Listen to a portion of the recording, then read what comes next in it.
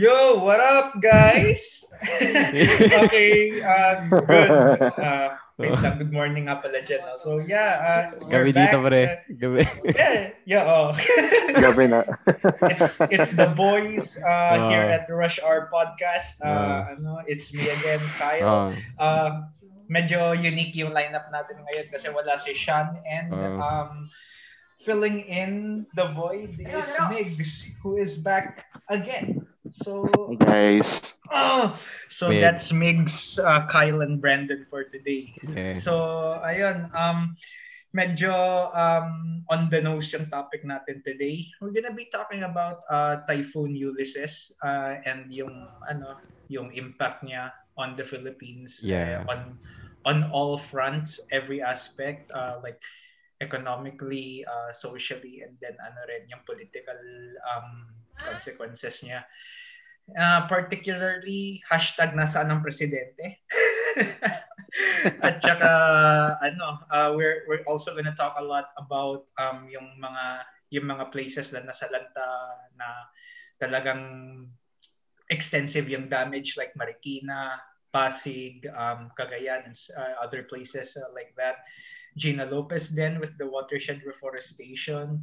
And basically a lot of other topics, subtopics surrounding what happened before and after the typhoon. So, since, nasa ibang bansa ako ngayon, guys, so matanong ko lang kayo, kumusta kayo? And how are you guys feeling ngayon na tapos na yung typhoon?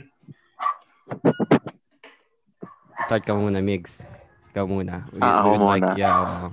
Kumusta ka? Before and after the Sige, typhoon. Okay. Sa before. Yung before typhoon, medyo okay naman yung kalagayan namin dito. Hindi naman umulan. Tapos, yung during the typhoon, medyo malakas yung hangin and ramdam mo talaga yung hagupit ng bagyo. Tapos yung after is medyo sad ako kasi mga nakikita kong sa Facebook yung nasalanta ng bagyo, yung sobrang talaga yung na-affected kasi Grabe. kami hindi naman kami ganun na-affect. Siguro thank you na din kasi may privilege din kasi ako, pero hindi naman ako yung insensitive na ipapamukha sa Facebook na ganito kami, hindi kami nasalanta, hindi kami gano'n. Right. Bagkus na ako'y naawa na parang alam mo yun, malungkot kasi alam mo yun, hindi sila nabigyan ng chance na ma-save sila. Alam mo naman yung gobyerno ngayon. Oo. Totoo. So ayun, yun yung Okay. nararamdaman ko ngayon. Nice. Nice. Good take. Ikaw doon. Ako naman, before the typhoon, chill lang. Nung una. And medyo paulan-ulan. And nakagulat nung naglandfall na yung typhoon dito sa NCR. Specifically dito sa medyo Quezon City area. Tapos, ayun, during the typhoon, nawalan ng kuryente sa amin, legit. From 12 midnight hanggang 12 noon, wala kaming kuryente. Totoo yan. Ang nakakainis pa nun yung during nung walang kuryente, sabang umura ng malakas. Nilalagnat ako nun. may flu ako, tapos ang akala pa nga ng boss ko, papasok ako eh. Parang nag-expect siya na pumasok ako. Talaga? Pero pinasabi ko naman dun sa workmate ko na, uy, post mo naman sa GC kasi wala kami internet, free data lang ako. Para nagpasabi na lang ako na hindi ako makapasok kasi una sa lahat, walang kuryente, tapos nilalagnat na ako. Tapos, ang nakakatawa nun, around 2 to 3 p.m. Tinext ako ng boss ko, sabi niya, call me. Wow. Siguro hindi niya hindi niya nabasa yung group chat, dun sa group chat yung pinapost ng co-workmate ko. I-explain sa kanya na ayun nga, walang kuryente sa amin. Hindi ako ma-work. Oo. Oo nga. Well, wala lang, parang imaginein mo yun. nasa gitna ng Mm. ng bagyo na sobrang lakas tapos ite-text ka ng boss mo. Calm. Oo nga eh. That's not anxiety inducing. Medyo insensitive din, pero gets ko rin naman ng side niya. Siya rin pala nawalan din siya ng internet noon. Taga kasi siya, taga Paranaque. Tapos wala rin silang internet thanks to Converge. Nice. Converge number one. Converge number one. So ayun, ang lakas nung bagyo nun, legit, like sunod-sunod. Yung ulan, parang ewan ko ang lakas ng consistently from 12 midnight hanggang 7 a.m. 9 a.m. Medyo humupa na noon na. Yeah. Nakagulat na kasi. Oo. Tapos parang second coming nga daw. Tapos nung noon na, parang wala lang. Parang hindi umulan ng bagyo kasi biglang ang init agad eh. After ng tagal ng bagyo, ang lamig. Tapos 12 noon, wala lang. Ang init na ulit, ganun. Pero nagka-internet na rin kami noon, mga na rin. Nagka-kuryente na rin around mga 4 p.m. na, ganun. Okay. Tapos nakita ko yung mga sinishare ng tao, grabe. Specifically dun sa Rizal area. Yung mga bahay nila sa second floor, halos yung bubong na rin nila, mga baha na rin eh. Grabe yung response. Tapos, ayun, medyo nakakagulat din lately na yung sa Cagayan area. Actually, Cagayan area kami specifically sa Isabela province. Nandun yung lola ko ngayon. Buti naman safe na siya. Na-contact na rin namin. Nice. Kasi wala daw walang kuryente, wala nang daw signal. So, ayun, buti na lang na-contact na namin na okay na daw siya, sabi ng kapitbahay namin. Nice. Mabuti naman. Oo. Round of applause for Don's Lola and family. So, there we go. Yeah, siguro yung ko. And then, funny thing is, Philippines is safe for now for 5 more days. Mukhang may darating na naman uli after 5 days. Oh, God. Alam mo yung meme na parang difficulty level yung buhay sa Pilipinas. like being born in the United States during Trump's administration is like parang this level of difficulty. Tapos living in the Philippines, another step. Parang stuff like that makes you think na talaga there's truth in that kind of sarcasm kasi ganyan na yung presidente natin. Nyo pala, sorry. At saka sana all. Tapos ganyan, ang daming mga tropical storm. It really makes you think talaga. And yeah, speaking of the president, hashtag nasaan ang presidente? Kasi parang hindi parang I mean, I don't want to step on the toes of the DDS yet again, pero parang nasaan yung response? I mean, it's been, how many days has it been since natapos yung storm? 5 days na ba? I guess. Hindi, the Thursday, 3 days. 3 days. 3 days. Yeah. So 3 days na lumipas and so far ang naririnig kong action from the office. Yeah, from the office of the president is pumunta si Duterte para i-assess yung flood situation sa Cagayan. Tapos pinardon niya si Sinas. Dun sa dun sa violation niya ng Manyanita. So, nung nagmanyanita siya, therefore violating quarantine rules. So, iniisip ko lang, nasa gitna kayo ng recovery operations. Tapos, yung pinakauna mong gagawin is i-absolve mo yung bago mong PNP chief. Talagang, ito si Duterte, hindi ko alam kung ano nasa isip niya. Tangina. So, ayun, I pose the question, nasaan ang presidente ngayon, guys? Kaya niya bang sagutin yan para sa akin? Okay. Sa madaling salita, tutulog siya. Actually, Literal. nasabi ko nga kay Brandon yung emergency power na hiningi niya na doon sa Colombo niya eh. Kaya masarap tulog eh. Pero back on topic tayo dun sa nasaan ng presidente. May mga nagsasabi na, pwede ba i-debunk natin to? May accountability ba dapat sa presidente? Kasi ang sinasabi nila, nandiyan naman din yung mga LGUs. Bakit laging aasa sa presidente? Ano sa tingin nyo, guys? Totoo na na first responder in a crisis talaga ang LGU. Ang problema, hindi naman kasi pwedeng what do you call this, i-contain tong Typhoon Ulysses sa isang lugar lang, like sa Rizal area na yung i-expect mo lang Marikina and then yung surrounding area yung affected. Basically, national crisis na to eh. Oh. Or at the very least, regional crisis kasi Luzon talaga yung nasalanta.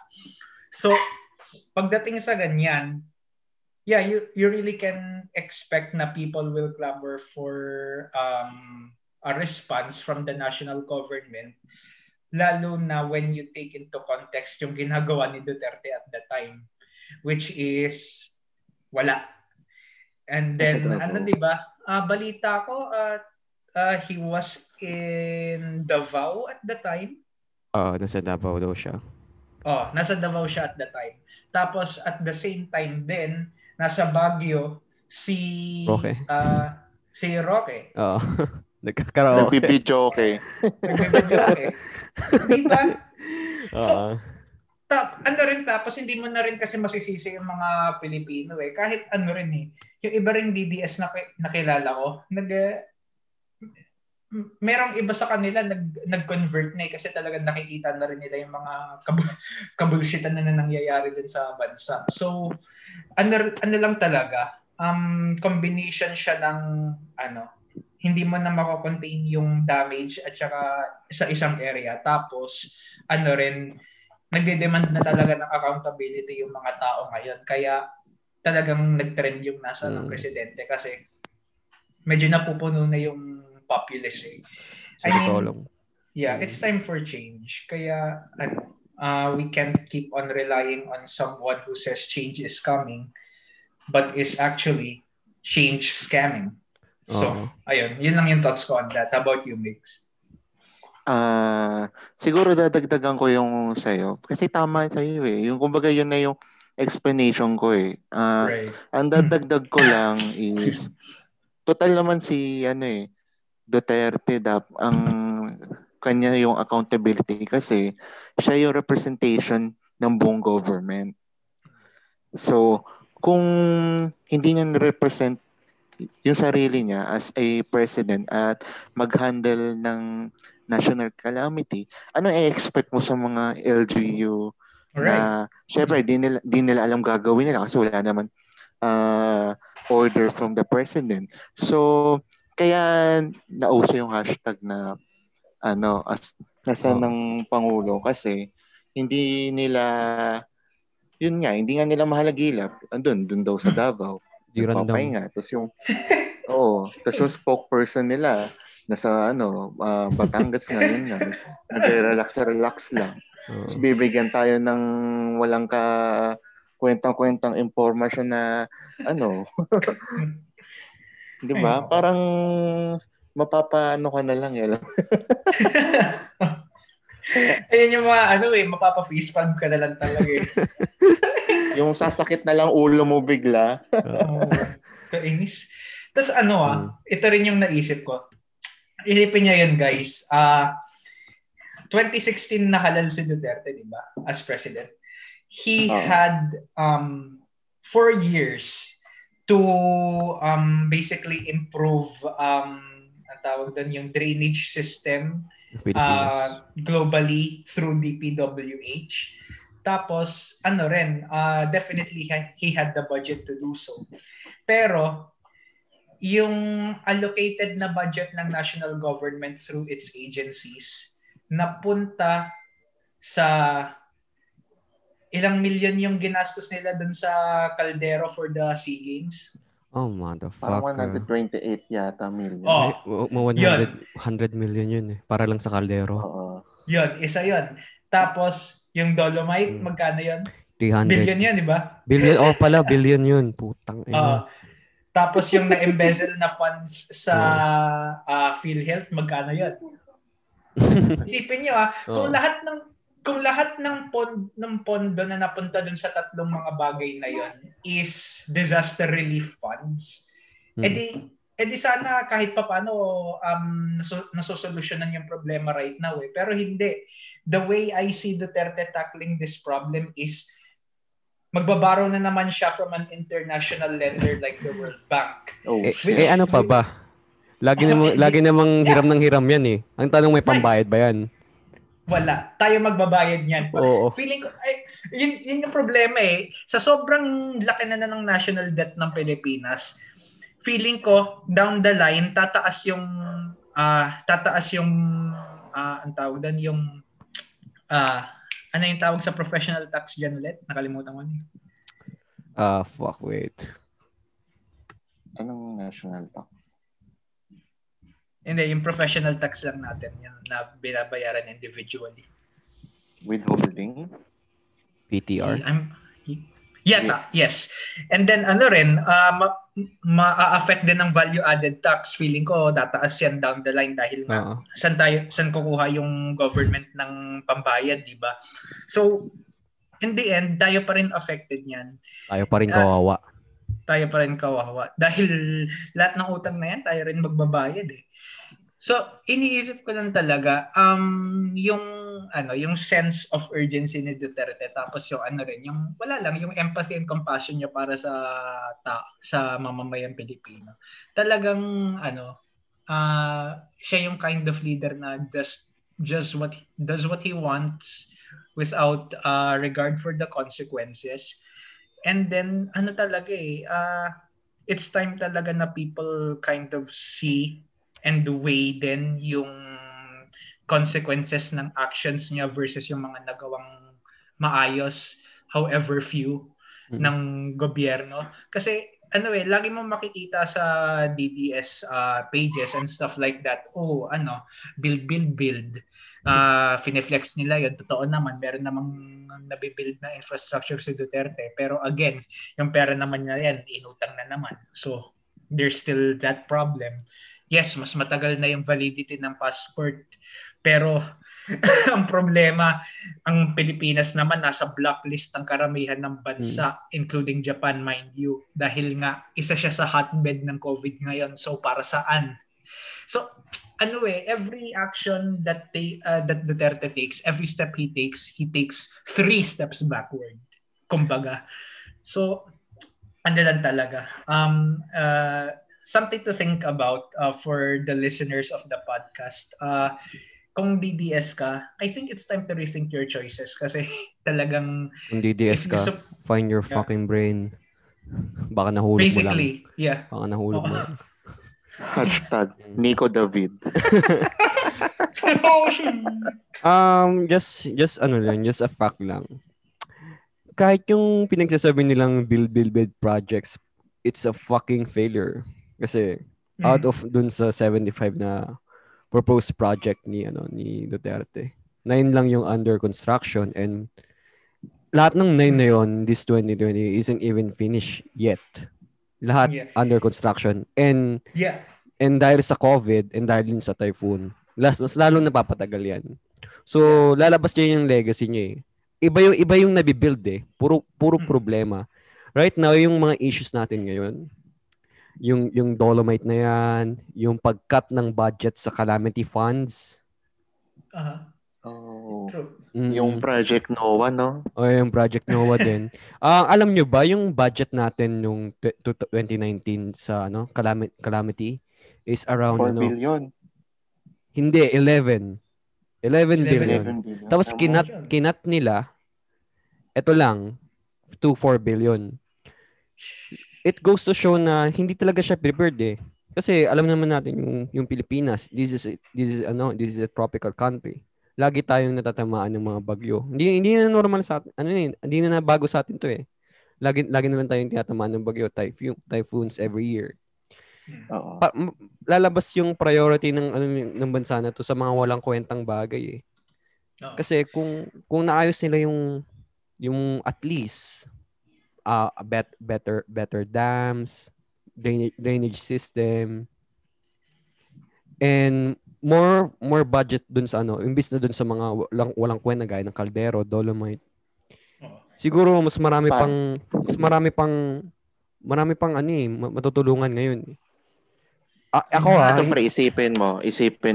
Yung Project Noah, pinalit sa intellectual fund, pre. Isipin mo yun. Yung Saan sa napunta intellectual intellectual fund? yan? Oo. Wala. Gumawa ng dummy account. Ang head canon ko talaga diyan sa nangyayari diyan sa Intel fund na yun. Pinambabayad yan talaga sa mga trolls eh. Yun nga, kaya pag ako nakakita ako ng mga trolls, nagtatanong ako, magkano bayad sa'yo? Kasi doon pa lang sa malalaman mo tunay na kulay nila. Tama mo kanina. Pare-parehas yung script nila eh, no? Oo. Hindi na nakakatawa. Naiinis na lang ako eh. Ito ano rin to, parang public message/challenge sa lahat ng bayaran dyan. Kapal ng mukha nyo to say na a normal Filipino who actually cares about the welfare of the country is yung bayarang dilawan when in reality kayo. Tangina nyo So, wow, grabe, nagalit agad. So, sorry. The thing is, guys, people will, talaga, and that's just the sad truth and reality of life na people will most likely abandon their ethics, their moral values for money. And I understand that naman kasi sometimes you gotta find ways to put food on the table. Pero malala na yung problema dyan eh. Kasi parang napansin ko lang may Stockholm Syndrome ang Pilipinas na medyo tinitiran ng patalikod ni Duterte tapos parang wala lang. Ano yun? Best president in the entire Best galaxy. president, PH. Siguro ang masisisi ko dyan yung kulang sa edukasyon. Kasi kung edukado ka, tapos alam mo talaga yung nangyayari sa bansa, hindi mo maiisip na si Duterte ang best president eh. Diba? Yeah. Alam Lenny fake alam mo Migs, rin eh. Aside from that, 50% pa rin yung education para sa akin. Kasi may mga kilala ako, edukado. Pero, supportado pa rin si Duterte. For some reason, I don't know. Meron akong kilala, sobrang talino niya. Basang-basa, like me. And then, rin siya, graduate siya ng Pol-Sci. Pero, may obvious and glaring problem sa kanya. Kaya, napagtanto ko na, DDS pa rin to despite his education. Graduate siya ng Ateneo de Davao. So,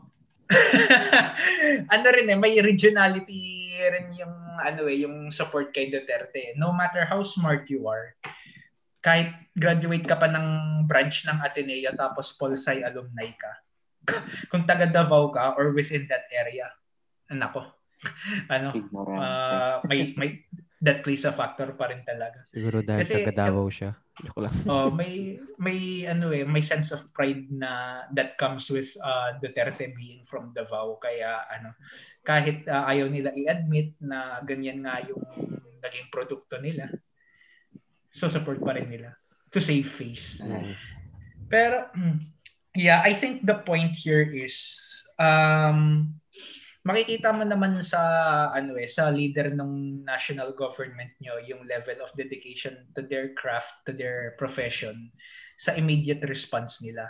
Si Trudeau, nung unang nag-outbreak ang COVID dito, sige, granted hindi typhoon or national disaster ang tropical storm ang COVID.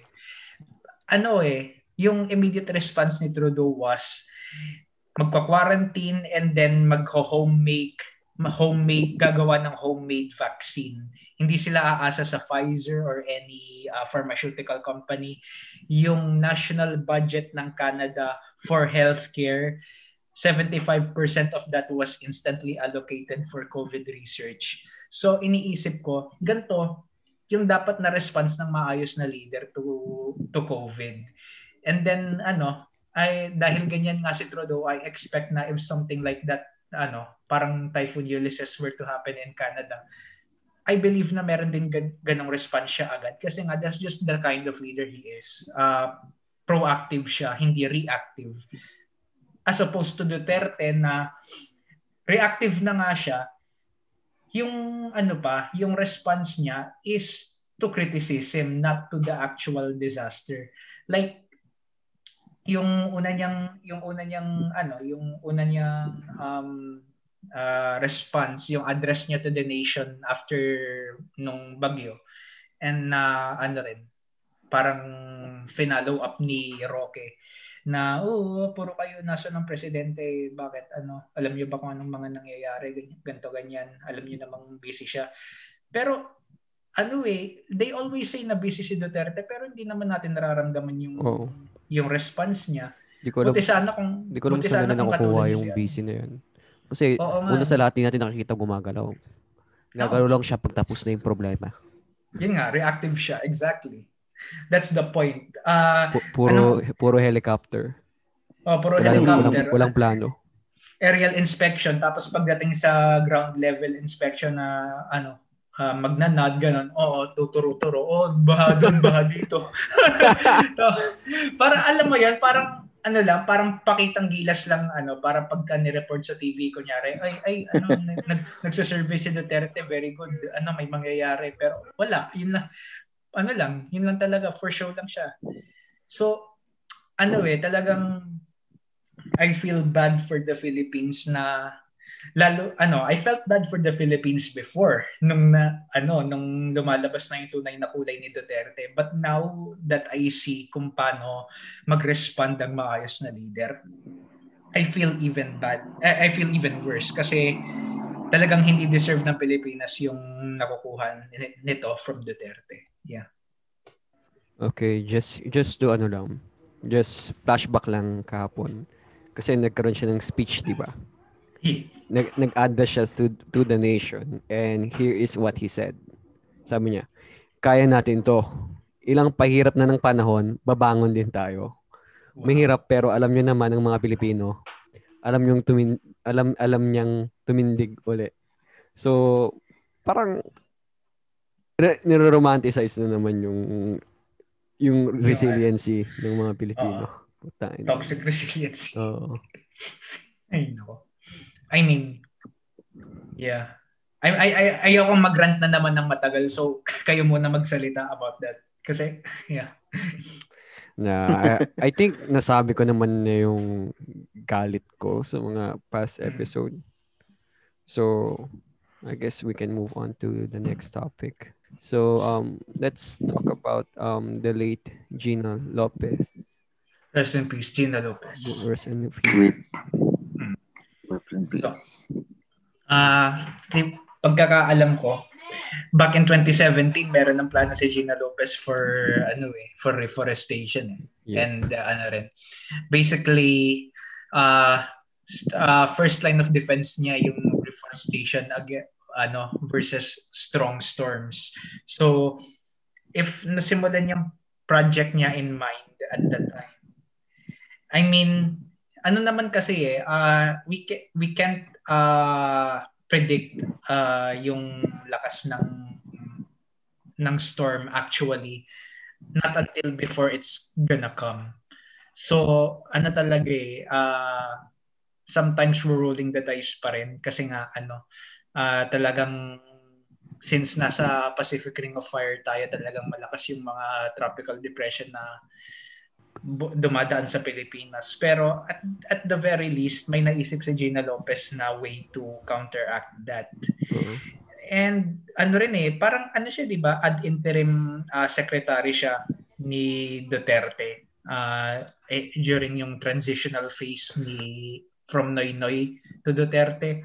Yeah. So, anong nangyari doon? Ba't hindi hinid yung policy idea niya? Tangin. She got booted out. Yun na nga eh. Ayun pa yung isang problema. Ayun pa yung isang problema kay Duterte, yung mga cabinet secretaries niya. And then yun na napupunta sa government agencies. Ito si Gina Lopez, okay ni. Sana kinip na lang siya sa DENR, pero what the fuck? Ewan ko. Siguro ano na naman yan eh. Yung grudge na naman ni Duterte sa mga Lopez. Siguro due to the fact na Lopez si Gina, binut niya dahil nga doon. I mean, look at ABS. Okay na magsalita puta. Yan naman tayo.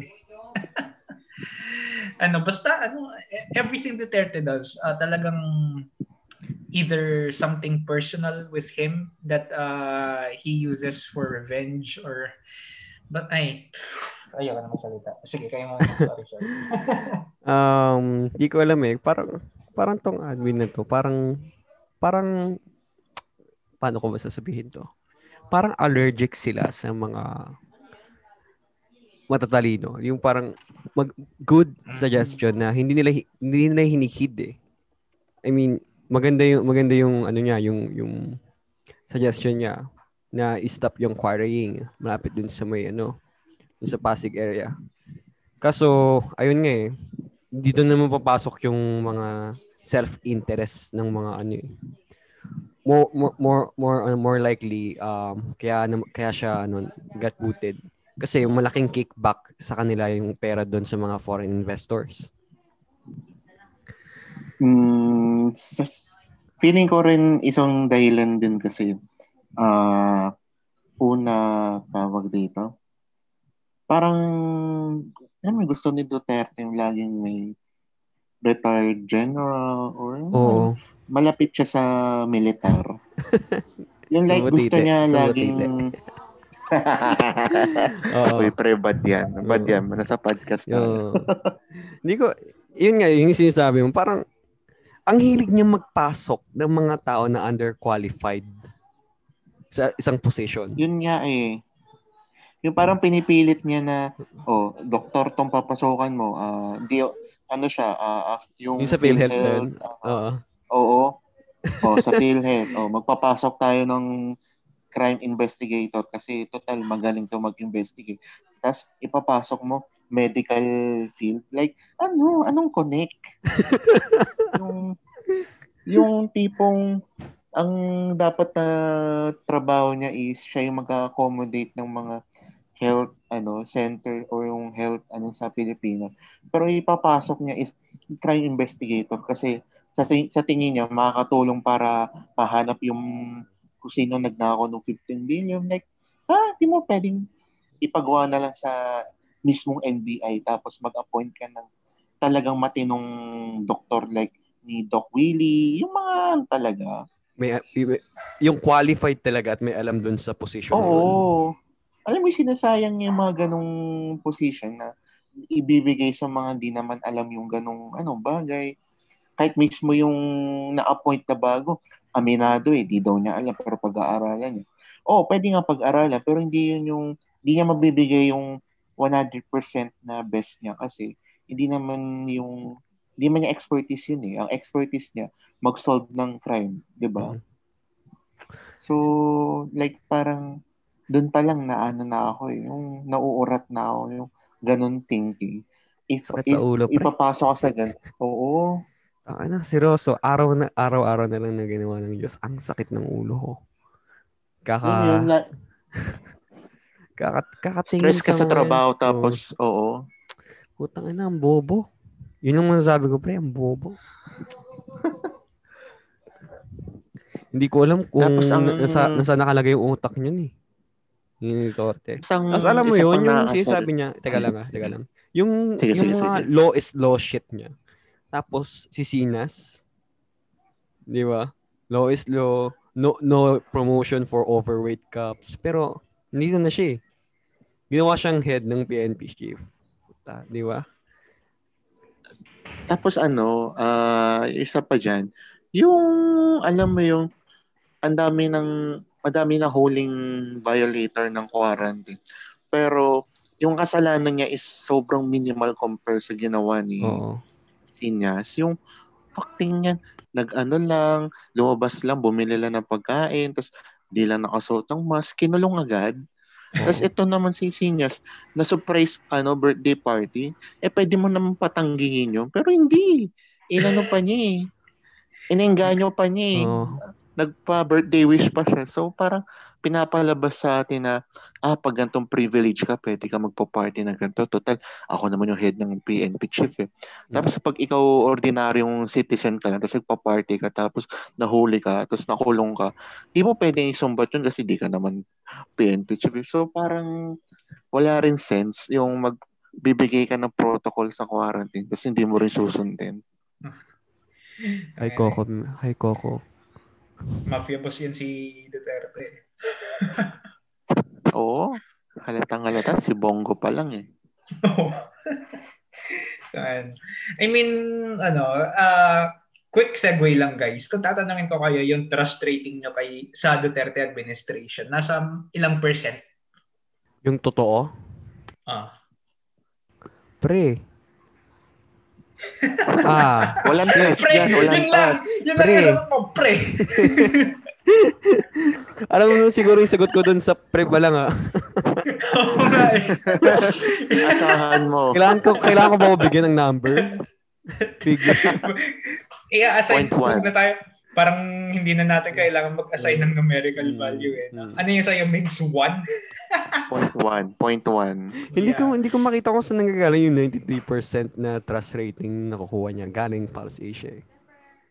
Most likely sa DDS din yan. And then tapos napansin niyo tuwing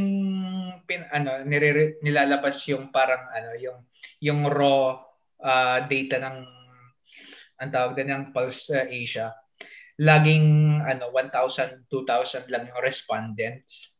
Pili yan eh. Yung mga respondent na yan, mga DDS yan. Tas isa pa, 2,000 out of ano ba current population ng Pilipinas? Check ko lang. Parang galawang China rin yan eh. Sa China, mataas ang pulse rate niya ni Jinping. Kasi yung nagsasagot sa kanya is, 109 syempre alam mo naman. million. Oo. At saka alam mo naman, pag diktador, dapat mataas ang rating. Right. Mo, diba? Yeah. So isipin nyo guys, nung huling census in 2018, yung population natin was 106.7 million. So masasabi ba natin na yung 2,000 na yan represents the actual 106.7? Pagka, di ba? Pagka kinalculate natin, that's less than 0.05% of the population. So, fuck you, Pulse Asia. Wag niyong pinapalabas na representative of the entire nation yung survey results nyo kung wala pang hindi pa niya ina-approach ang quarter of the population. Less than a quarter, less than 10% even. So, talagang no, fuck you guys. Wala, hindi siya valid kasi hindi naman nila nakuha yung median nung population eh. Ang namili lang sila eh. Convenient yan eh. Ano bang tawag dun sa method? Yung parang pipili ka lang yung pabor sa'yo. Selective. Parang ganun lang ginawa nila. Selective. Cherry pick nila yung results.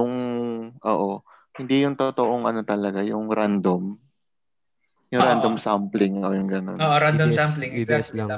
UDS lang kinukuha nila. Siguro kung ginanon nila, pwede pa ako maniwala kasi random naman, hindi naman nila pinili. Pero pag yung pinili lang nila, yung convenient lang sa kanila, wala talaga yun. Hindi talaga valid yun kasi alam mo magiging result nun eh. Tapos guys, pansin nyo rin, sobrang how should I say this? Sobrang sketch nung website ng Pulse Asia. Una sa lahat, hindi siya secure. So,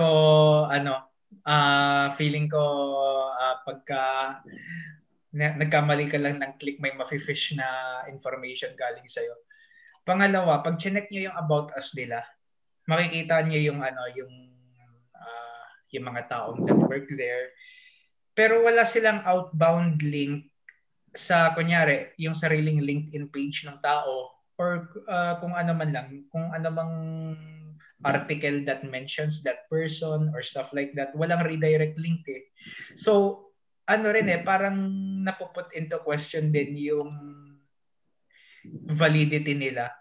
Kasi, kung talagang, how should I say it? Kung talagang transparent sila about the data they're putting out, at least make sure na readily available din lahat ng information about yung board of directors nila and stuff like that. Pero hindi Ano lang parang, text in the code lang. Walang outbound links or anything.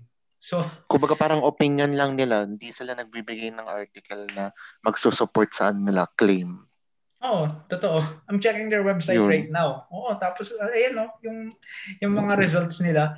Tangina, pagka chinek mo yung sample size nila 2,000 tapos ages 19 to 24. Pero tapos hindi nila dinidisclose yung like kung anong class sila and stuff like that. Teka, check ko lang. So, ayan, halata sa sample size rin na mga Duterte yung kausap kasi yung pinakamataas na approval rating comes from the age bracket of 30 to 45. So, mga Gen X and approaching boomers. Not surprised, pero fuck that.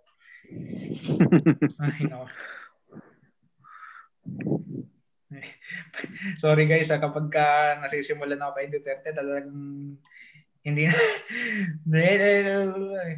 na tumitigil bunganga ako. Kahit kami pre, araw-araw ko alam mo. Araw-araw bangungot. Diba? Alam mo yun, pagigising ka sa umaga, tapos makikita mo yung balita na may sinabi na si Duterte, maano ka na lang. Masisira na lang araw mo.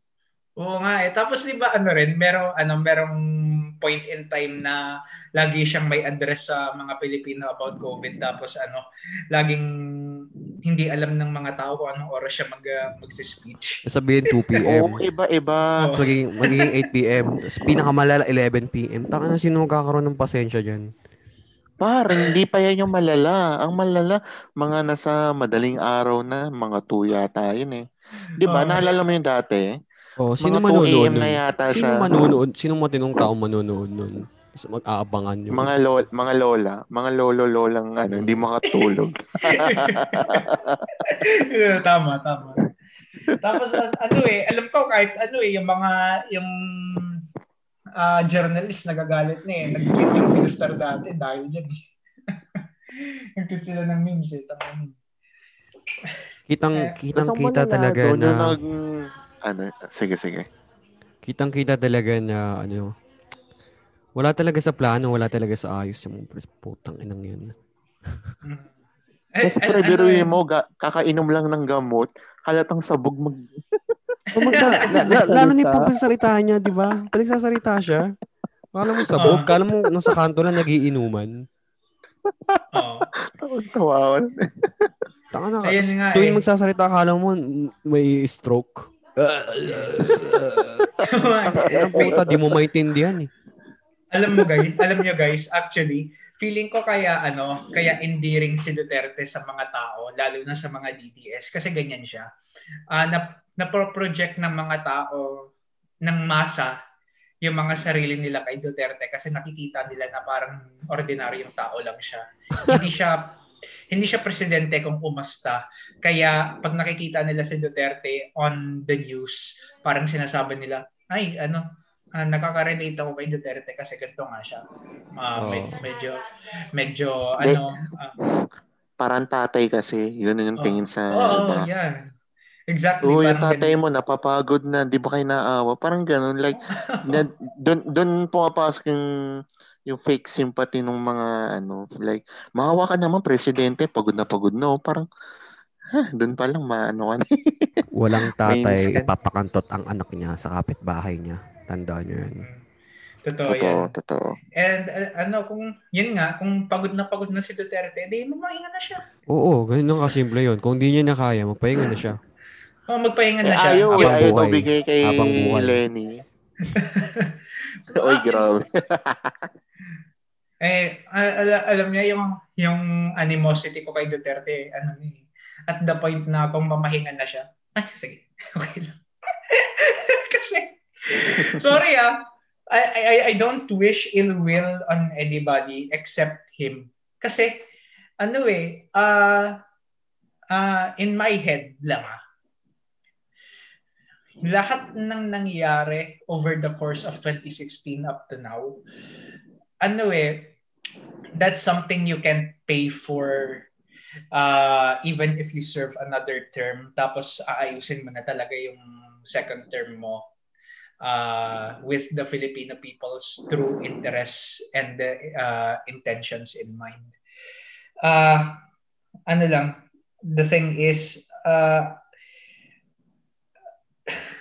hirap i-explain. Kaya mo yan. So, I don't wish naman na may masamang mangyari sa kanya. But I do expect na once he steps down, lahat ng charges sa kanya by international organizations such as the ICC mag-push through. Kasi sobrang laking injustice to the Filipino people and the nation na bababa siya from his position after everything he did nang walang consequences to his name or to his cronies. Kasi sa sobrang dami ng ginawa niya to the detriment of the nation, talagang nag-e-expect ako kahit konting punishment lang. Kasi unbelievable. Hindi, kahit konting punishment di niya deserve eh. Kailangan talaga yung maparusa yung talagang buong buhay So, niya. in painful death, sana magka-cancer siya. Pre, paano mo monetize yung podcast yan?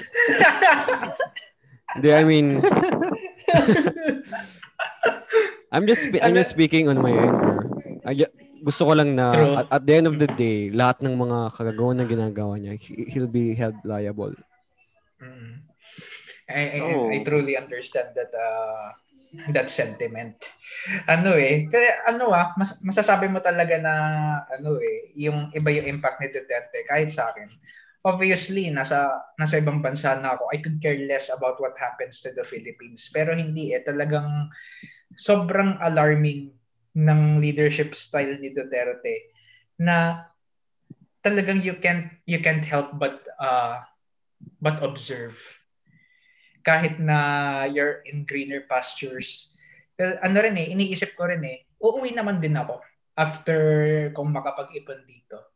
So, I still need to keep my eye out for Philippine politics. The way it's playing out with Duterte, tapos mukhang frontrunner, in my head, mukhang frontrunner sa presidential race of 2022 si Sara Duterte.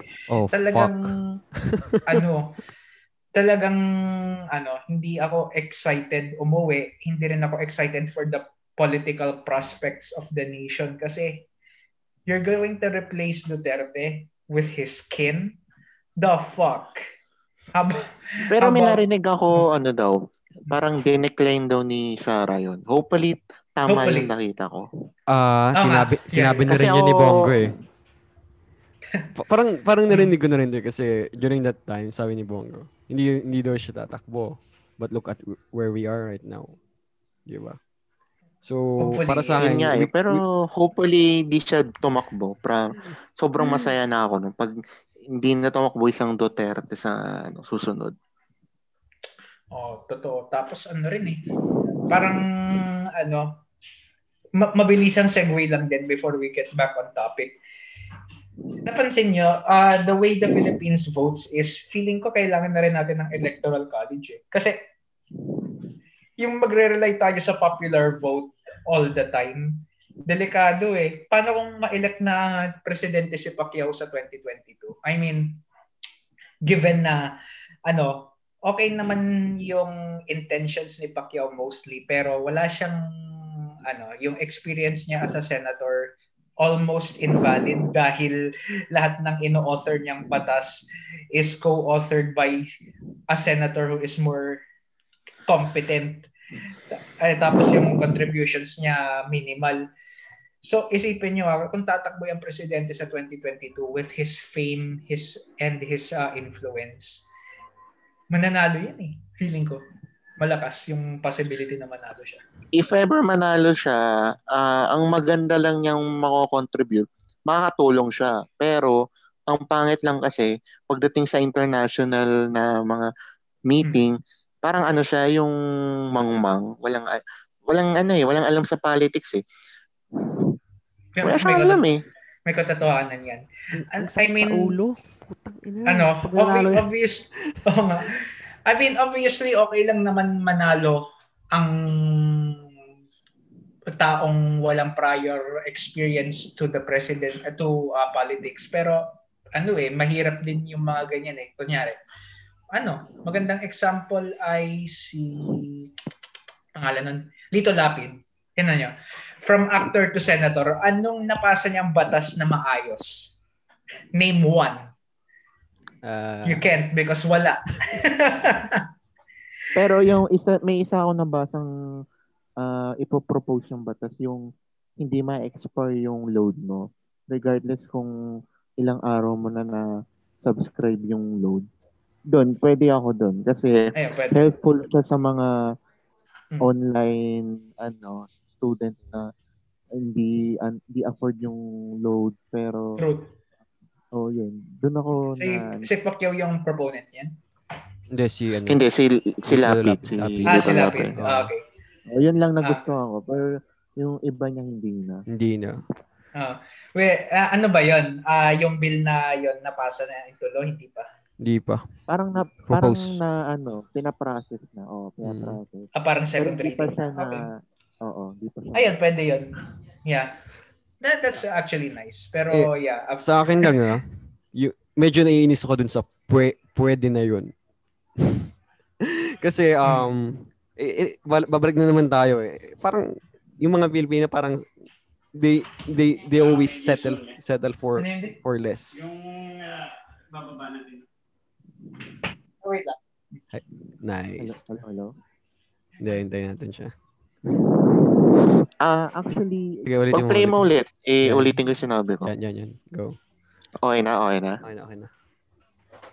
Ulit, gaya na sabi ko, hindi ko naman porket na sinabi na okay na yon, meaning, agree ako sa, yung bilang pagiging senador. Kumbaga, yun na yung magandang nagawa niya, yung ganong proposal. yun na yung pinakamaganda. Yun na yung maganda na nagawa sa buong career niya as a senador. Pero, it doesn't mean na agree ako sa kanya as a senador. Kumbaga, hindi niya deserve yung ganong position. Actually, kahit sinong ibang magiging senador na competent na sa position niya, maiisip yung ganon eh. Oo. Kumbaga parang nagbigay lang ako ng props dun sa propose niya, pero hindi ako nagbigay ng props sa pagiging senador niya. Gets mo? Parang ganon lang. Yun lang naman sa akin. Yeah. Pero parang sa tingin mo, dapat parang panahon na rin na tigil na natin yung pagboto sa isang tao dahil sikat siya. Hindi kasi nga, pre. Doon yung pumapasok yung education, pre. Oo. Kung edukado yung tao, kunyari, kahit sabihin natin, marunong siya magbasa, marunong siya magsulat. Pero yung understanding niya sa ano bang magiging outcome pag binoto ko tong tao to, wala siyang ganun eh. Parang inisip lang niya, malakas yung niya, figure niya. Siya, father figure, parang gano'n, boboto ko yan. Kasi nakikita ko yung tatay ko sa parang gano'n yung mindset ng mga ibang tao pag boboto. Kaya kailangan talaga is parang yung tatay. College. Kailangan talaga is college level yung pag-vote. Para at least, di ba, pag college level kasi, dyan na pumapasok yung understanding mo sa paligid mo. Pag high school kasi, nasa loob lang na school yung understand. Parang gets mo yung point ko doon. Gets ko yung point mo kaso may karoon problema dyan. Yung sasabihin na anti-poor yung requirement na yan, na may karapatan naman din dapat bumoto yung mga may hirap na hindi nakaboto. Oo, may karapatan, pero yung point ko is, kahit man lang maging college yung ano nila, yung natapos nila. Kasi parang unfair din naman sa atin as a taxpayer na nagpapakahirap tayo magana tapos iboboto natin is yung utang-utang sa ibang bansa para lang alam mo yun para magpatayo ng kung ano tapos di man natatapos magbibigay ng ano sa mga ano niya so parang alam mo yun yun lang yung point ko pre yun lang point ko hindi naman sa pagiging anti-poor and ako kasi ang tingin ko deserve talaga ng tayo lahat ng edukasyon yun lang na sa akin Oo. kasi kayo mo sa Amerika na yung election nila, 'di ba? So, Maganda yung election. next topic Ano? naman tayo. Alam mo yung dun sa Tuguegarao Mayor? Si Tuguegarao Mayor Jefferson Soriano. Yung nag-birthday yung getaway. nag-vacation. Oo. Yung nag-post yung asawa. Hindi, anak niya yun. Kasama niya yung anak niya. Ang weird ng Hindi yung asawa yata nag-post. Asawa niya yun? Oo, asawa niya yun. Tapos binura kasi yung daming bumatikos. Oo. I mean, dapat lang nabatikosin siya. I mean, hindi niya ba alam nangyayari dun sa jurisdiction niya? Na Parang ano pre, no, umalis siya yata 2 days before the typhoon. So, dapat dun pa lang alam mo nang di ka pwede umalis kasi may parating na bagyo eh. Oo, kasi alam ko Parang iniwan niya. nagbabalala na rin yung pag-asa na may paparating na eh. Bakit mo pa rin bakit mo pa rin pagpapatuloy yan? Ang ano niya, ang counter niya is nagpaalam naman daw siya sa governor ng region niya si hindi siya valid. Oo. Kasi under investigation naman na siya ngayon. Under investigation na siya. Wait lang. Doon ako sa kusina. Game. Go. Ano sabi mo? Under investigation na siya. Regarding sa ginawa niya. Yun nga. At saka, ang pangit kasi idahilan mo yung kasi birthday ng anak mo, gusto niyang maglabas-labas. Hindi naman kasalanan ng bata na birthday niya. Pero, huwag mo siya gamitin as a scapegoat na para talikuran mo yung responsibilidad mo sa sa city mo. So, dapat lang talaga ma-investigahan siya tapos magkaroon ng kaso. Kasi kawawa yung tao biruin mo. Binabahanat at siya nagpapakasarap sa buhay niya. May mga namatay. Yung mga iba na wala na tirahan. May iba nalunod, may iba nakulong sa tapos siya, ang lakas pa niya na yung asawa niya, nakainis yun, yung post na yun. Parang sa Parasite. Oo, yung sinay yung blessing sa kanya yung ulan, pero pagdating dun sa isang yung sa binabaha, sobrang kawawa eh. Oo. Hindi ko alam kung paano nakakatulog yung mga ganyang tao sa gabi. Parang sanayan na lang kapakapalan na lang ng mukha. Oo, kasi may pera eh. Kasi ganun yun eh. Pag nagka-pera ka, parang ang tendency yung tenga mong bibingi sa sinasabi ng iba. So, ayun. So, parang nakaka-disappoint lang yung ganun. Dapat makasuhan niya. Tapos sasabihin pa nila, asan nyo sa LGU? Wag sa presidente. Pero yung LGU, nagpapakasarap sa buhay, no? Oo. Sobrang naiinis ako sa ganung yung estilo ng mga DSS na dahilan nila. So, scripted lahat ng mga yan. Sa akin lang scripted lahat yan. May mga nagkakalat din ka na sinasabi ng taga Cagayan ako, taga Isabela ako. Okay lang kami dito, niligtas kami ganun. Tapos yun pala halos lahat copy-paste. Damage control yun, pre. Tama yung sinabi mo. Para lang masabi na may ginagawa. Okay lang kami, lang kami, parang peaceful lang pero kung titingnan mo yung kumakalat sa Twitter, sa Facebook, sobrang lala. Kaya sobrang sarap sa pakiramdam mag-donate po. Kahit dun man lang naramdaman ko na may malasakit ako sa kanila. Tama. Ito pa, nabalitaan mo ba yung ano, yung lifeboat na 4 na lifeboat na pumunta para lang kay Sinas? Oo, pre, nakakabuisit. May ano pa yun eh. Nabasa mo ba yung parang Yung sa anak niya? tawag dito, yung comment ng anak niya. Oo, para daw sa amin, sa lola, sa tita ko, sa Nagamit tito niya. ko. Oh, like, wow, what a privilege. Like, kayo lang pwede ma-rescue. Parang, biro mo apat na barko. Tapos ilang pwede ang tao doon. Parang, let's say, mga 8. Di ba parang pwede 8 doon? Oo, Kung actually. talagang, kung gusto niyo mag-rescue, 8, mga ganun. 8 to 10 Sa isa. people. Pero sa kanila, ilan lang yata silang re-rescue? 4 na bangko. Dinaanan nga lang yung mga nabaan. Tapos binalikan na lang sila nung gabi na. Oo, yung kailan umalis na yung bagyo. Nakakainis yung ganun. Tapos nagsabi sila na, nagpa-send na po ako ng rescue team. Pero yung rescue team nila, pinatambay daw nila hanggang 5 a.m. Tama ba ako? Parang 5 a.m., di ba? Basta pero yung kay Lenny yata. Tagal nila naghintay bago sila na rescue. Oo, yung kay Lenny pa yata yung nauna. Ata. Tapos pre, may nabasa pa ako, parang grupo ng rescuers.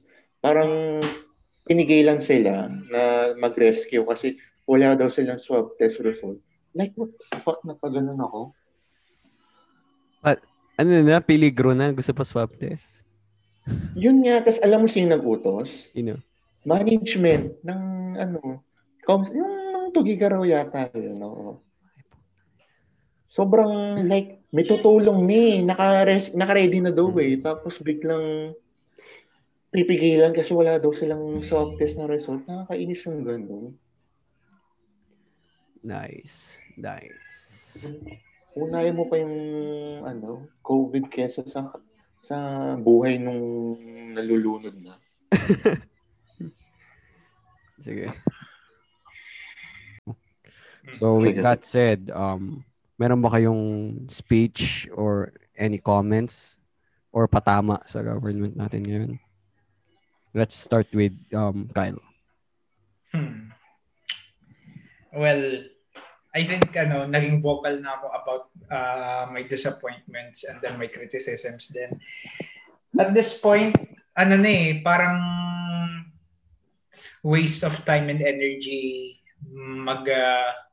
mag-demand ng accountability from this government kasi wala naman talagang nangyayari. So siguro yung appeal ko na lang is to the nation, the people instead of the government.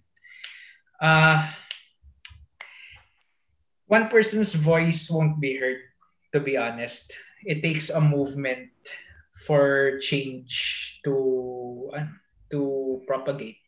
So I urge everybody, yung mga listeners natin, and most importantly, if ever mas malaki yung maging reach ng Rush Hour podcast in the future, lahat din ng mga listeners now and in the future to not be afraid of being critical. Kasi ayan yung problema ng karamihan ng DDS and then also yung mga neutral Filipinos na ayaw mabrand as dilawan or anything like that basta yung opposed sa government. Walang issue in demanding accountability from your government kasi your votes are what put people in power in the first place. So, kapag ginagago na kayo ng mga tao na initially tinrust nyo with your vote, walang problema sa pagde-demand ng accountability or just expecting them to change their ways kasi nga, you put them in office for the service of the Filipino people. Tapos with everything that the administration has done or lack of action, sa maraming bagay, I think it's time talaga na we come together as a nation. I'm not inciting rebellion. Inciting Just to rebellion, makukulong ka. joke lang. Hindi, I'm not inciting rebellion. Just so you know, I'm just telling people to open their minds to criticism. Kasi nga, Duterte and his administration is a reactive president and reactive administration. So you really can't expect him to do anything proactively.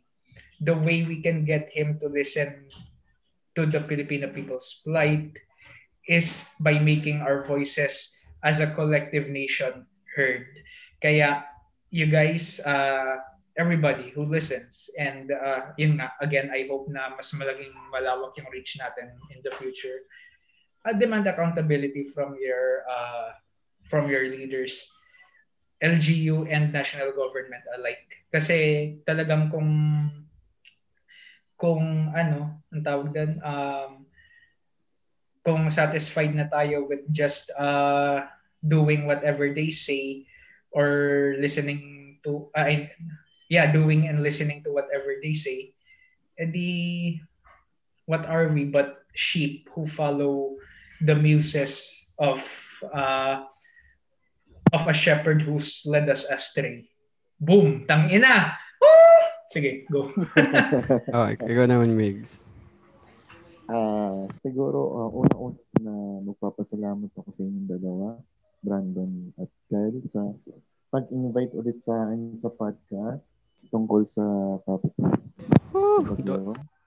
And second, sa mga viewers, thank you din kasi kahit nga hindi pa ganun ka yung podcast nila, pero sana naman kumalat pa to at marami pang makarinig ng mga insight natin tungkol sa iba-ibang topic. At ang panghuli sa government, siguro ang expectation ko sa kanila is bababa talaga, hindi na siya tataas. Unless talaga pag nawala na yung COVID sa atin, kahit pa paano tataas siya ng 1%. Pero pag kahit anong gawin niya, hindi niya na mapapataas sa expectation ko. Kaya siguro ang gusto ko na lang mangyari sa mga Pilipino is sana naman sa 2022 is buksan natin ang isipan natin. Huwag tayong maging mangma at wag din tayo magpagamit. At sana naman sa susunod na magiging presidente natin, sana naman bigyan mo kami, mga taxpayers and also sa iba nating mga kababayan na magandang bansa talaga. Yung talagang mapagmamalaki natin na ganito yung Pilipino. Hindi tayo resilient pero bagkus tayo. Lumalaban tayo. Hindi lang tayo third world country na laging kinakaawawan ng iba. So, ayun lang sa akin. Ako naman, wala na kayong maasahan dito. Kanya-kanya na talaga eh. And as much as possible, sa mga nakikinig ngayon, try nyo mag-donate sa mga donation drives ngayon. Exactly, yeah. I forgot to mention that. Yeah, donate. Donate. Ako, I already did. Ulysses PH. Kaka-donate lang namin ni Migs. If hindi nyo alam, punta kayo sa GCash, mag-cash in kayo and donate to, ano yung paybills yun, di ba, Migs? Sa billers. Sa billers. Iwas din kayo sa scammer, madaming mapagsamantala ngayon. May mga pagsamantala na pinang-battle pass sa Call of Duty. Mamatay sana sila. Trash talaga.